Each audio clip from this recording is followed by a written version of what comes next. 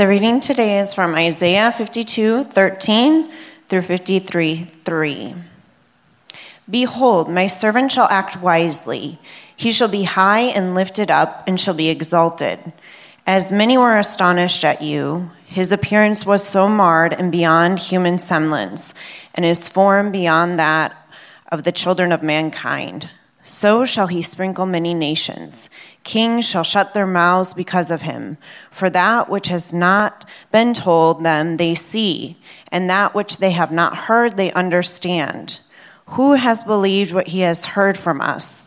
And to whom has the arm of the Lord been revealed? For he grew up before him like a young plant, and like a root out of dry ground. He had no form or majesty that we should look at him, and no beauty that we should desire him. He was despised and rejected by men, a man of sorrows and acquainted with grief. And as one form from whom men hide their faces, he was despised, and we esteemed him not. This is the word of the Lord. You may be seated. All right. Thank you, Rachel. Morning, Redemption. Good to see you all. Welcome. If you're new, my name is Frank, and I'm the lead pastor here at Redemption Church Arcadia. And we're really glad that you are with us and you've joined us. We're going through 4 weeks of Advent. We started last week, specifically taking a look at Isaiah 52 and 53. And before we get started, I want to pray, and we'll dive into our second week of this Advent series. Lord God, again, we thank you for your word and its truth. We thank you for your Son and what he has done and continues to do for us, and the promises that he has given us of hope and of the New Jerusalem. And we just press into those, and we need to. And we are glad for that.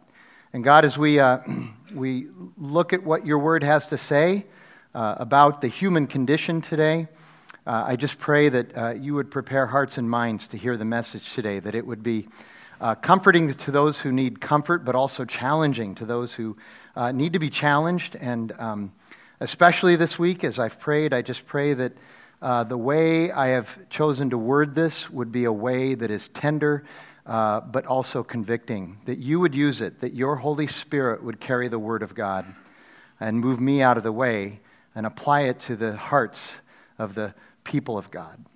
Help us to do that this morning. We pray that in Jesus' name. Amen. So last week in this series, we looked at how God said in really chapter 52 of Isaiah. We looked at pretty much all of it. God said, listen, you need to not worry because I have a plan. I do have a plan for all of the mess that humanity in this world is in. All the disorder, all the disorientation, all the destruction. God says, I know it's a problem, but I've got it figured out. This comprehensive consequence of human sin is devastating, but I have it figured out. I have a Savior, and I've had this plan since the very beginning. And we talked a lot about that, and it was good, and it gave us hope, and it was comforting. Today, though, he expands on that plan, and he says, and the interesting thing is that you're not going to believe who this plan is going to be executed through. It's going to be executed through the one that everyone would least expect. He's not a superhero. He's not a person that you would look at and say, that's our Savior, that's the King, that's royalty, that's the one with power. In fact, he's just the opposite. Scripture describes him specifically here. We saw in Isaiah 52 and 53 that he's marred, that he is so far beyond human recognition that we wouldn't even recognize him as a person if we looked upon him. And in fact, if we did see him down the street, if we were walking down the street, his looks would be the type of looks that would probably cause us, if we saw him, to actually cross the street in order to avoid walking right by him. Which we do all the time as it is. He's one of those, he looks like one of those kinds of people. He also came from a no-place place. He came from Nazareth. And I mean, people would mock him because he came from this no-place place. And he came from an undignified, thoroughly undignified and unremarkable family that at his birth was embroiled in a huge scandal in their community, and thus he was despised. He was despised because of where he came from and who he came from. And all of this just is put together so that people ended up mocking him. Even in his death, at his worst moment, people would mock him. Psalm 22, prophetic in its nature, a messianic prophetic psalm, describes Jesus this way: I am a worm, not a man, scorned by mankind and despised by the people. All who see me mock me. They insult me and wag their heads my way.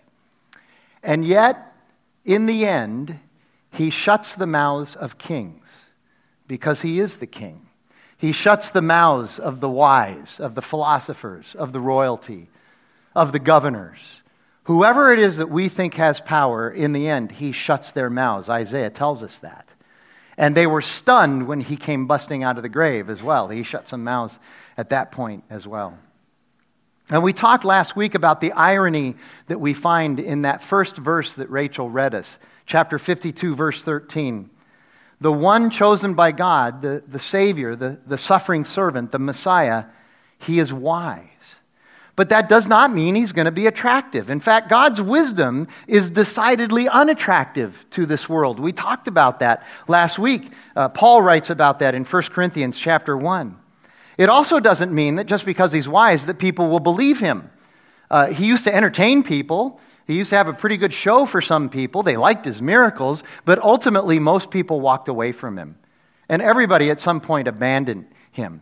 It also doesn't mean just because he's wise, it doesn't mean that he's not going to suffer and grieve and experience intense pain.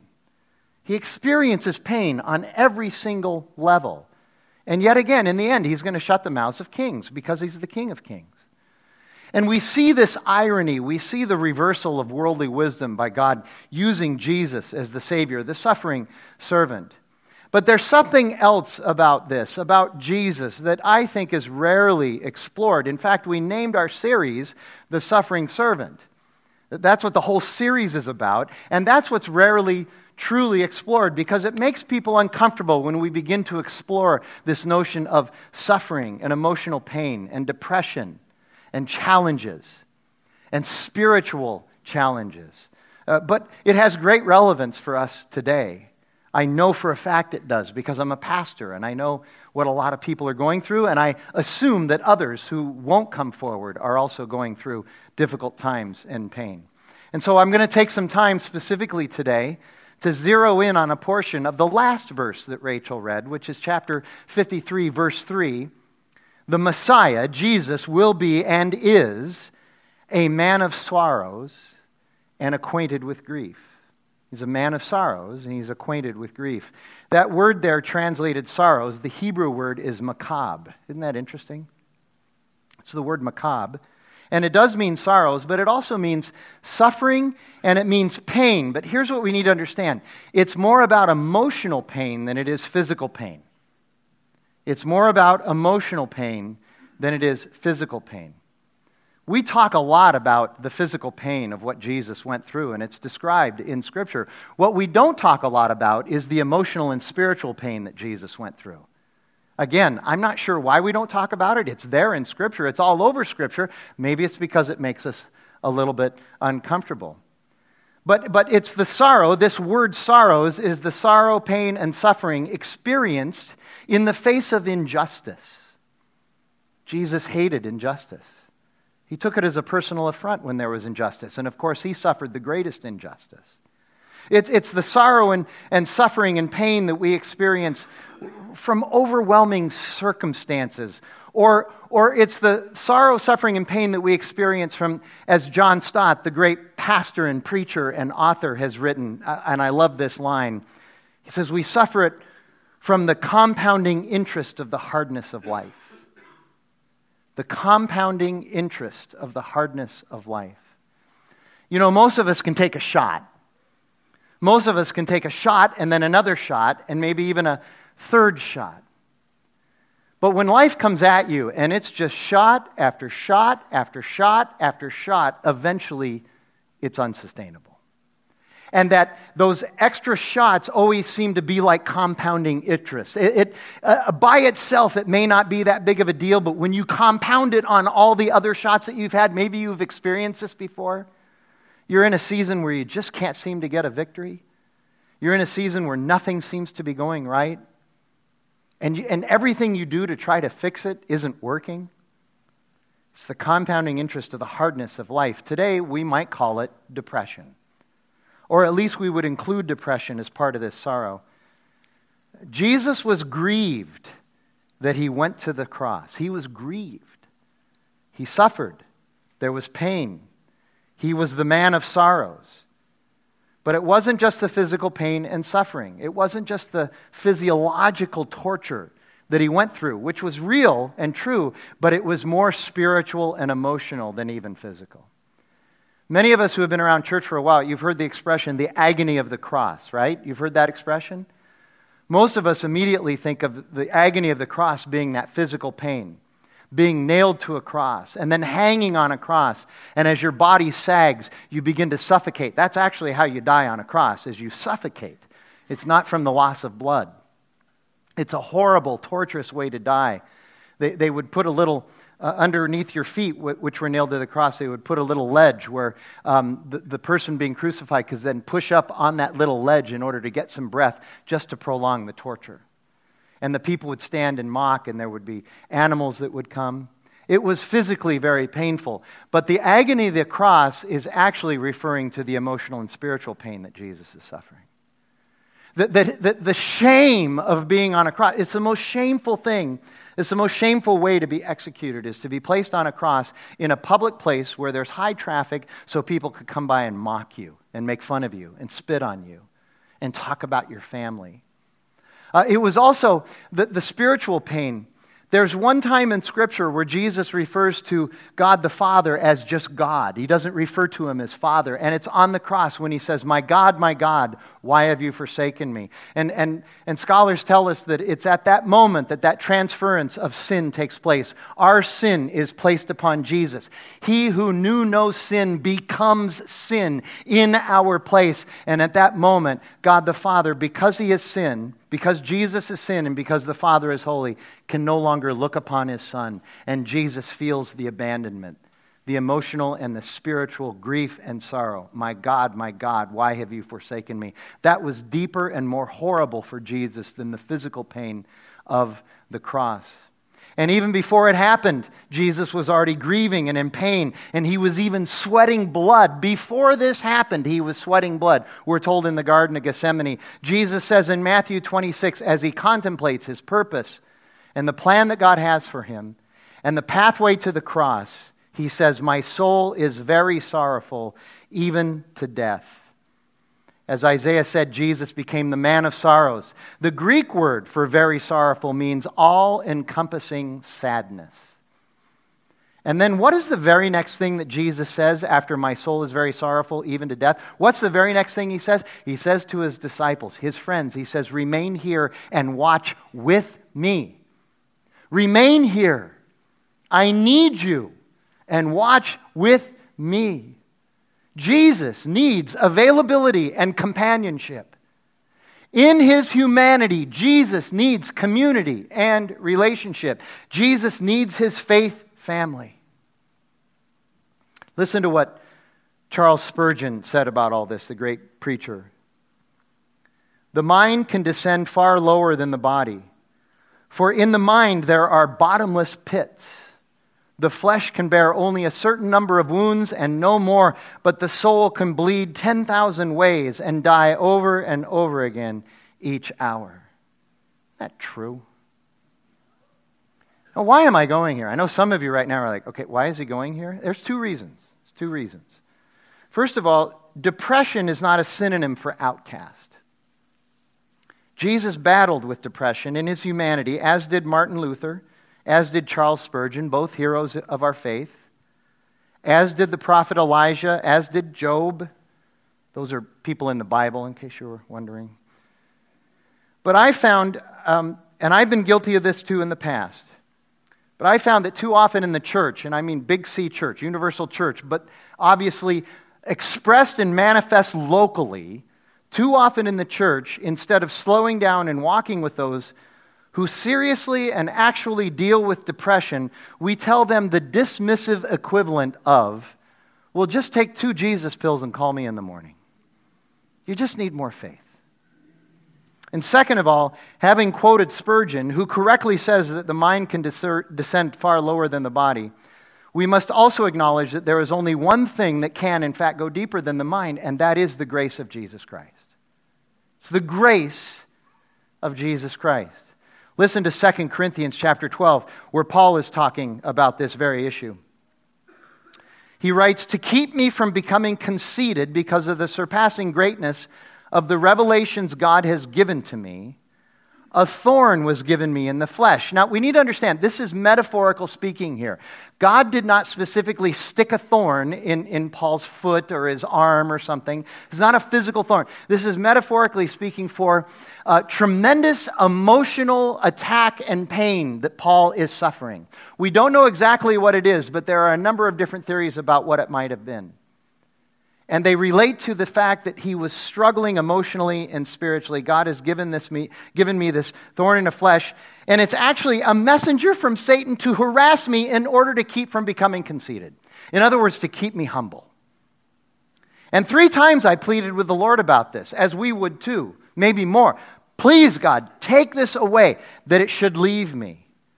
But God said to me, "My grace is sufficient for you, and my power is made perfect in weakness." Therefore, Paul says, "I will boast all the more gladly of my weaknesses so that the power of Christ may rest upon me." Hebrews chapter 2 also says it this way, "Therefore Jesus had to be made like his brothers and sisters in every respect, so that he might become a merciful and faithful high priest in the service of God to make propitiation for the sins of the people.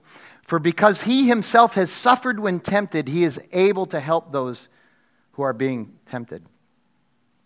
Now, this should go without saying, but I need to say it just to make sure everybody knows it. I am not a mental health professional, but I am a pastor, and so at times I meet with people who struggle with depression, among many other things. And sometimes I get overwhelmed and sorrowful as well, because life is hard. And I see what Scripture tells us about this. So I'm going to dive into this a little bit deeper. Why?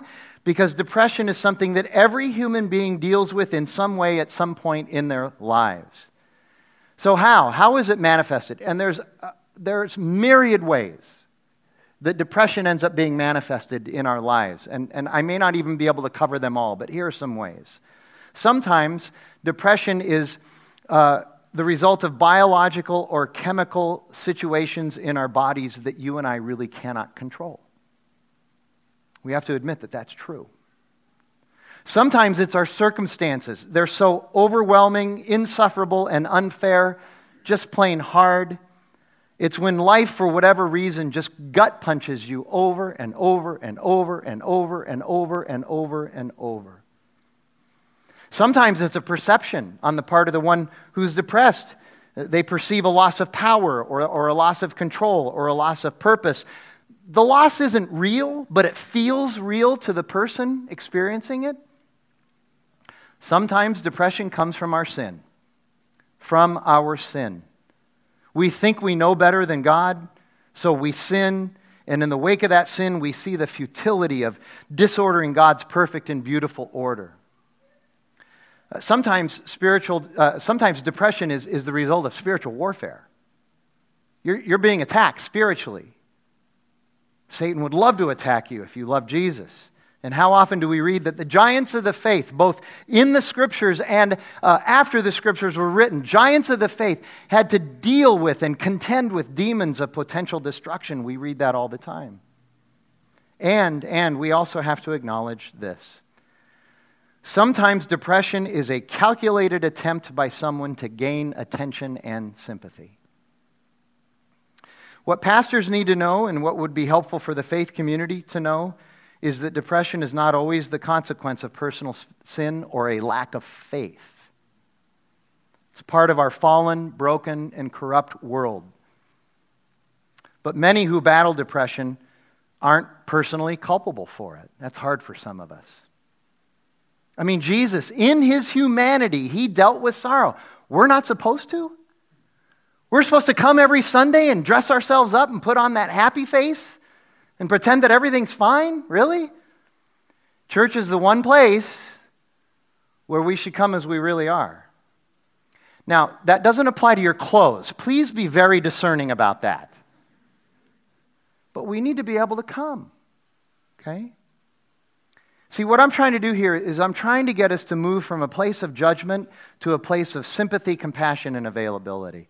And I know that's challenging for those of us who never really deal with this in a deep and ongoing way, but that's why we need a slower pace, and we need patience, and we need more empathy. I mean, consider this. Listen, most of us have never been to a prison, either as a prisoner or as visiting someone in a prison, so we are what I would call prison ignorant. The author Jack Eswine writes this: "We would feel more for the prisoner if we knew a little bit more about the prison."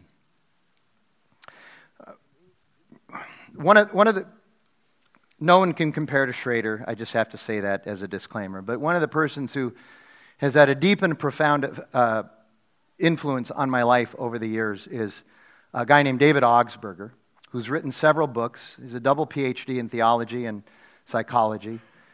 He was a professor at Fuller Seminary in Pasadena, and I took a couple of classes from him. I'll never forget those classes. And for a while, he was also the dean of the School of Theology at Fuller. Smart guy. And I remember it was with him I was first exposed to the notion of interpathy. And he explains it this way. He says, there's sympathy, and then there's empathy, and then there's this thing called interpathy, okay? So sympathy is like the lowest level of feeling that you can have for somebody else who's going through something bad but still feel something for them. So I haven't had a Seinfeld reference in a while, so it's when Jerry's in Monk's Cafe and somebody walks by and slips and falls down and Jerry says, "That's a shame." Okay, that's sympathy, okay? Gee, I'm sorry you're going through that. Would you like another donut? Okay? Empathy is when you see somebody going through something, or you're talking to somebody who's going through something, and you slow down and you've never been through it yourself. You've never experienced it yourself. But you slow down and you start to think, what would that be like to go through that? What would it feel like if I were in their shoes? It's really trying to understand what it would be like to be someone else going through something really, really hard. You've never experienced that specific thing yourself, but you want to try and get in touch with it. When it comes to conflict resolution, one of the best things that we can do is to try to understand the other person's perspective in the conflict, even if you don't agree with them.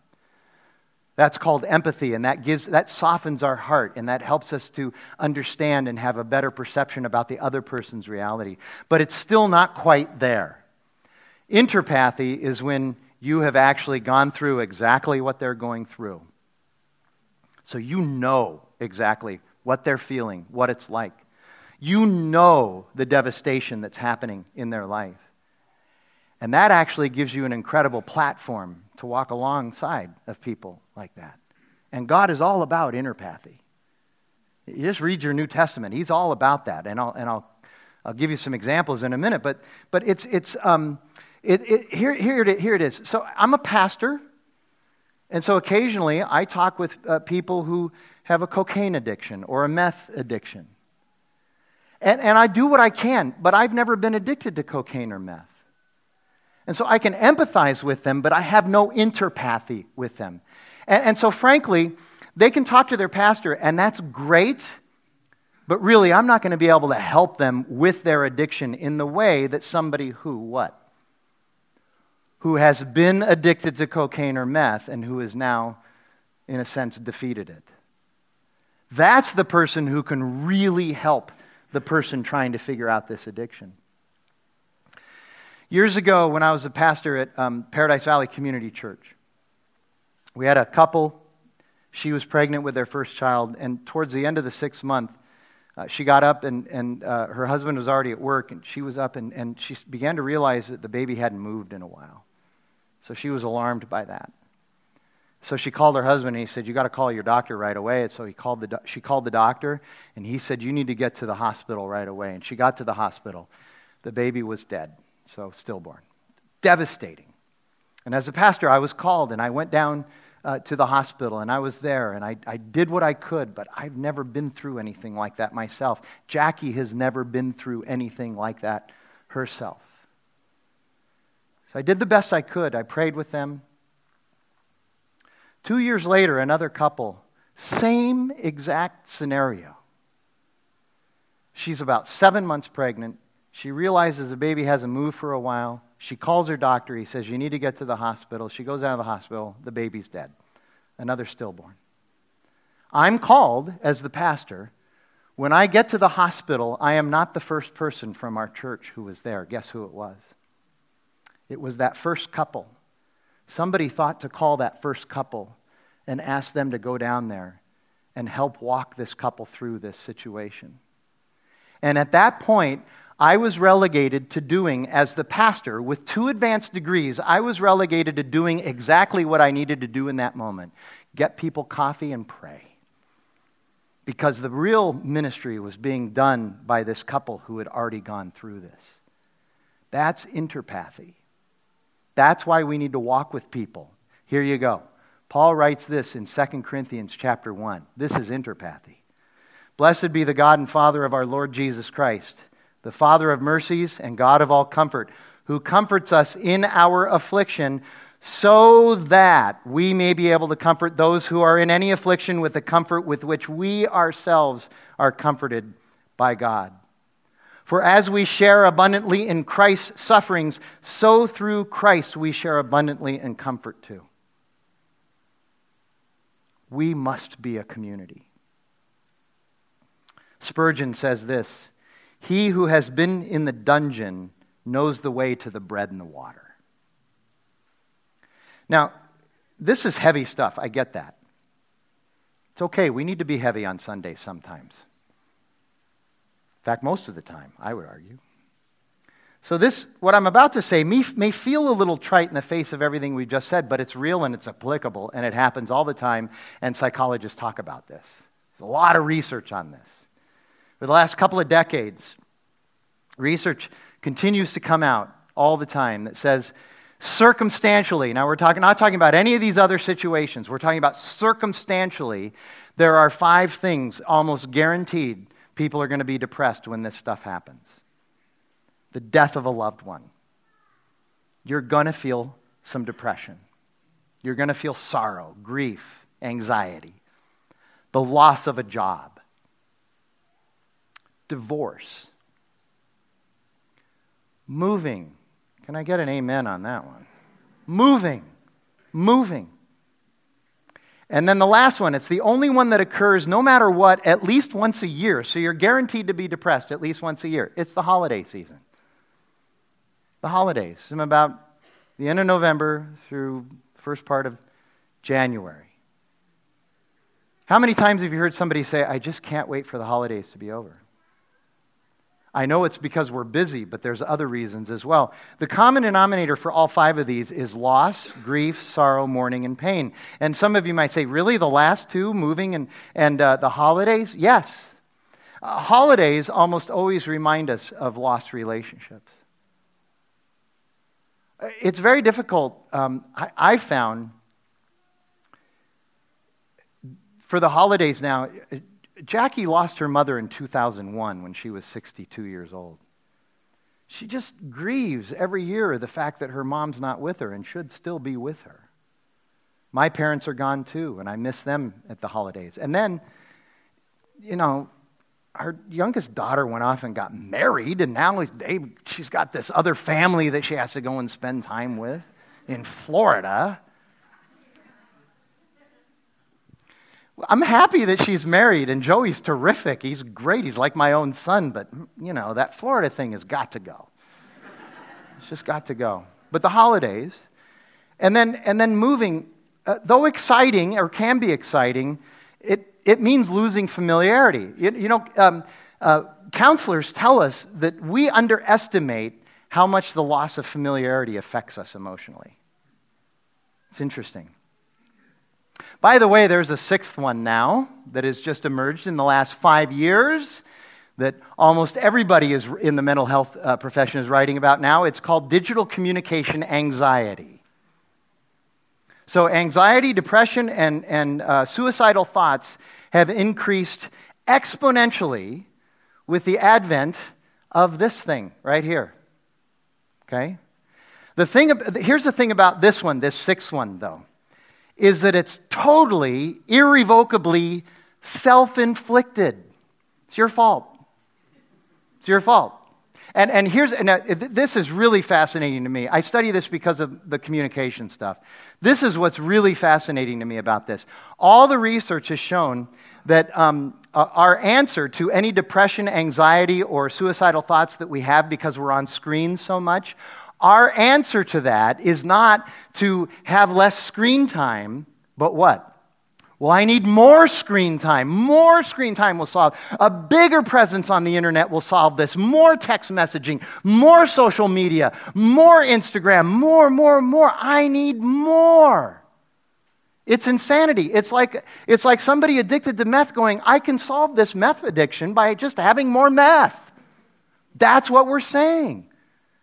Here you go. If you get nothing else out of today's message, Jesus is great, but stop with the screens, all right? Slow down your screen usage. I'm not saying get rid of it, but have some discipline in this area. Every person who's ever said, I went on a digital fast, every person who's ever said that has also said, it was magnificent. My anxiety levels went down. Put away the phone occasionally. You don't have to be on it all the time, especially when you're with somebody else. There's a whole new world out there, and it's amazing. And you realize that most of that anxiety is caused because you're looking at other people's dressed up, perfect, edited lives. Okay? And it makes you feel bad because your life is miserable. But you're doing the same thing. You're only putting your best stuff out there as well. So you're making somebody else miserable. So this is all your fault. Coming from both ends, okay? Your answer is, I need more phone. You're Christopher Walken, okay? I need more cowbell, only it's not a cowbell anymore. It's I need more phone. If you don't get that reference,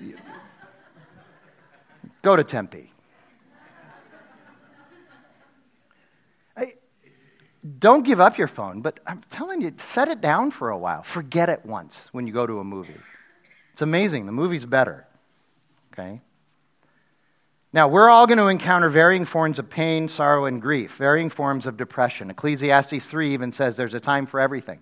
Time for everything, including a time to mourn, a time to weep, and a time for despair. Depression can be so powerful in our lives that we need metaphor and simile to articulate it.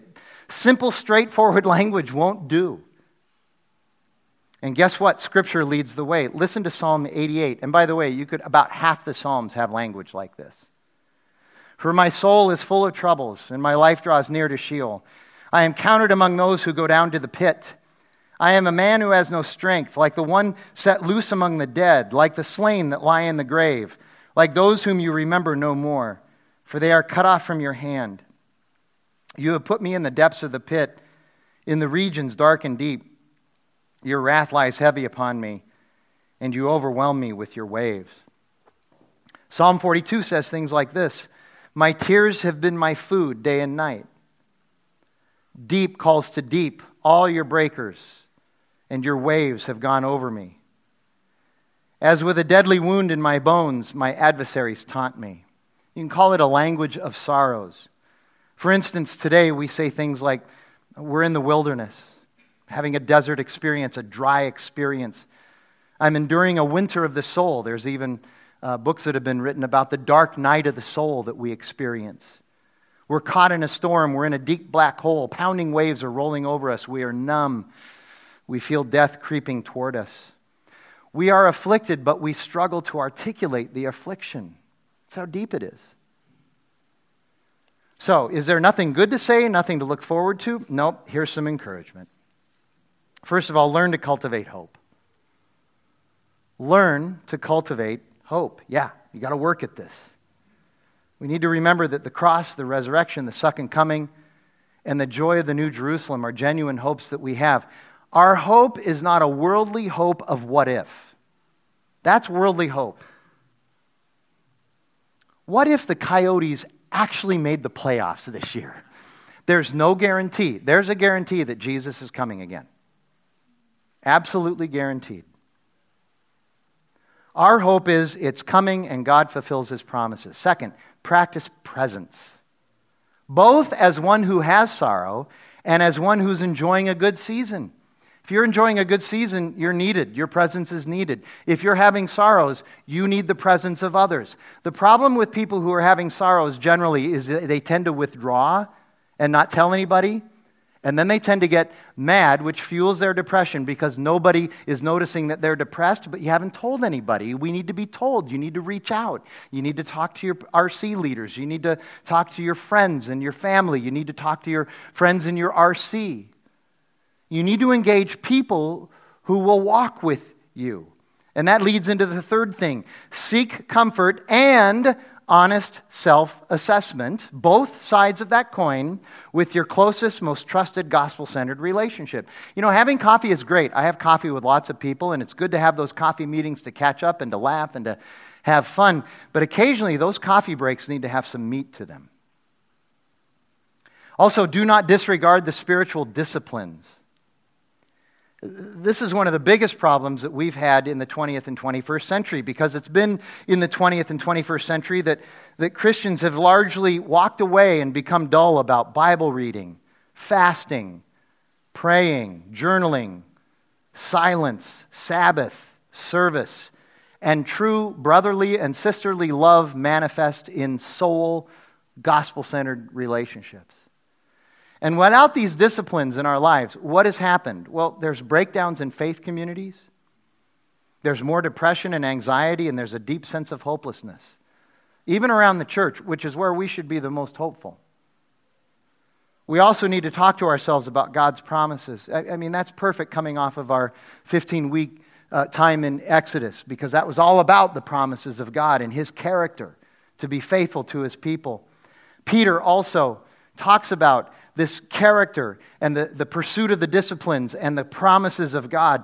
By the way, a lot of Peter's stuff has the background of Exodus sitting there. It's really good. But in 2 Peter chapter 1, he writes this: His divine power is granted to us all things that pertain to life and godliness, through the knowledge of Him who called us to His own glory and excellence, by which He has granted to us His precious and very great promises, so that through them you may become partakers of the divine nature, having escaped from the corruption that is in the world because of sinful desire. For this very reason, make every effort to supplement your faith with virtue, and virtue with knowledge, and knowledge with self-control, and self-control with steadfastness, and steadfastness with godliness, and godliness with brotherly affection, and brotherly affection with love. But also, in addition to all of that, don't be afraid to seek trained professional help. I meet with a lot of people because they're struggling with something, and there are times when good pastoral shepherding and counsel is effective. But there are also times when, in my assessment, what the person needs is good clinical help. And I will tell people, you need to go to somebody who is specifically trained in this area, because they will be able to help you in a way that nobody else can help you, because they're trained in this and they're good at it. And I will honestly tell you that at times it stuns me that people look at me and say, "Really, you're a pastor and you're telling me to go seek the help of a psychologist or a psychiatrist?" And the answer is yes. God can work through their education and their empathy and their compassion. We need to use that as a resource. And finally, remember that we have a Savior who gets us and gets our suffering, so run to Him. Hebrews 4, we do not have a high priest who is unable to sympathize with our weaknesses, but one who in every respect has been tempted as we are, and yet without sin.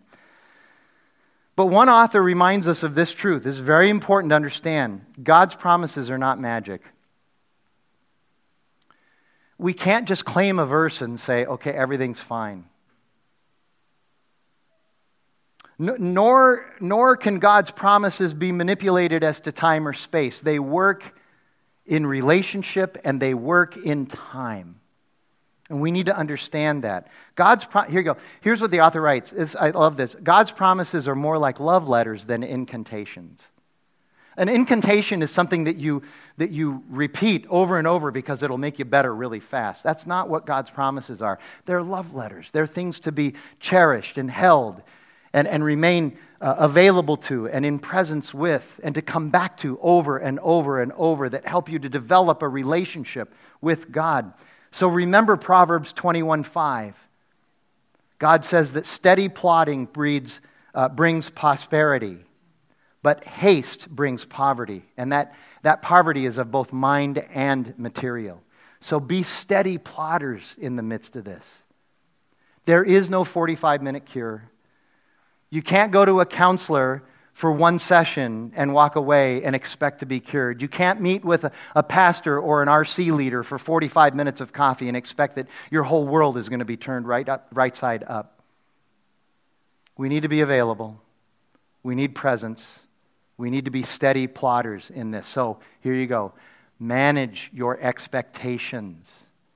Manage your expectations realistically. Consider this. Isaiah was preached and written more than 600 years before the suffering servant Jesus was born. It's prophetic. And he nailed it. He got it right on every single count. But what that also tells us, that he did this 600 years before, is that God himself is a steady plodder. And so is Jesus. You read the Gospels. It's amazing. From the beginning to the end of his ministry, he had one goal and one purpose that he steadily plodded towards. Next year, 2020, after Easter, we're going to start the Gospel of John. We're going to go through it exegetically, verse by verse. I think it'll take us into 2035, I think is when we're going to be done with it. Somebody didn't want to do a preaching calendar anymore, so they said, we're going to do John for 15 years, okay? Just kidding about that part. We'll be in John for a long time, though. But one of the things I'm going to want you to see is how there's just this steady plodding of Jesus to the cross. That was his mission. That was his purpose. That was his plan. And he never deviated from that plan. He never got pulled off his game. Even the advice of his friends said, don't do it. Even the advice of Jesus' own human heart said, I don't want to do this. And yet in the midst of it, he plodded his way to the cross, and he did that for us. There's our hope. There's our comfort. There's our discipline, and there's our primary presence. Psalm 34 says this, the Lord is close to the brokenhearted and saves those who are crushed in spirit. Many are the afflictions of the righteous, but the Lord will deliver. Let's pray together. Lord God, we do pray for our emotional and our spiritual states. We should recognize that we often, at the expense of our emotional and spiritual states, pay way more attention to our physical state. And we need to care for our emotions just as much. So help us to do that. And remind us that it was your Son who had sorrow who did this for us, who saved us. What a great testimony that is. We see in his humanity everything that troubles us. So he experienced it. He does have great interpathy with us. And so we can press into him, we can lean into him. Help us to do that. Give us the courage to do that. We pray that in Jesus' name. Amen.